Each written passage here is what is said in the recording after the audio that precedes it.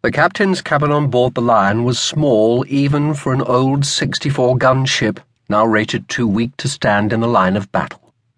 As he looked round, Ramage reckoned that at most it could comfortably seat a dozen officers for a convivial evening and still leave room for an agile steward to haul on a corkscrew and keep everyone's glass topped up.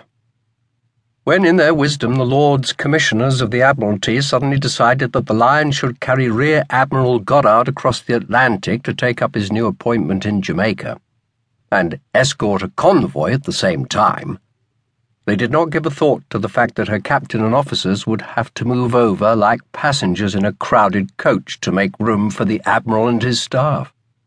They certainly never visualized the ship lying at anchor under a scorching tropical sun in Carlisle Bay, Barbados, the cabin packed with 49 masters of merchantmen, the captains of 6 ships of war, and the Admiral.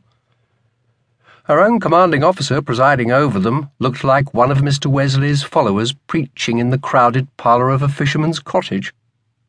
In about a week's time, Ramage thought sourly, it'll dawn on Captain Croucher that he could have held this convoy conference up on deck under the big awning, or in any one of a dozen buildings on shore in Bridgetown. But among his other shortcomings, Captain Aloysius Croucher lacked imagination, and was so thin there was probably not enough meat on him to notice any difference between tropical heat and Arctic cold. Ramage guessed that Captain Croucher's mind was fully occupied with 2 considerations: relief at having brought the convoy safely across the Atlantic to Barbados, and the need to make sure that the masters of the merchant ships understood that here fresh frigates took over as escorts for the last leg of the voyage, westward, across the Caribbean, to Kingston, Jamaica. For a variety of reasons, the next and shortest section of the voyage was by far the most dangerous. It was obvious to Ramage that, unlike Captain Croucher, the masters of the merchantmen had only one idea in their minds: to stop him talking, so they could get out of this furnace-like cabin as quickly as possible and cool off on deck, where a brisk trade-wind breeze was blowing. The canvas covering the planking underfoot was painted chessboard fashion in black and white squares, and the masters slumped in canvas-backed chairs from the officers' cabins or hunched uncomfortably on narrow forms brought up from the mess deck, reminded Ramage of a jumbled set of pawns. The simile amused him because Captain Croucher made a perfect bishop.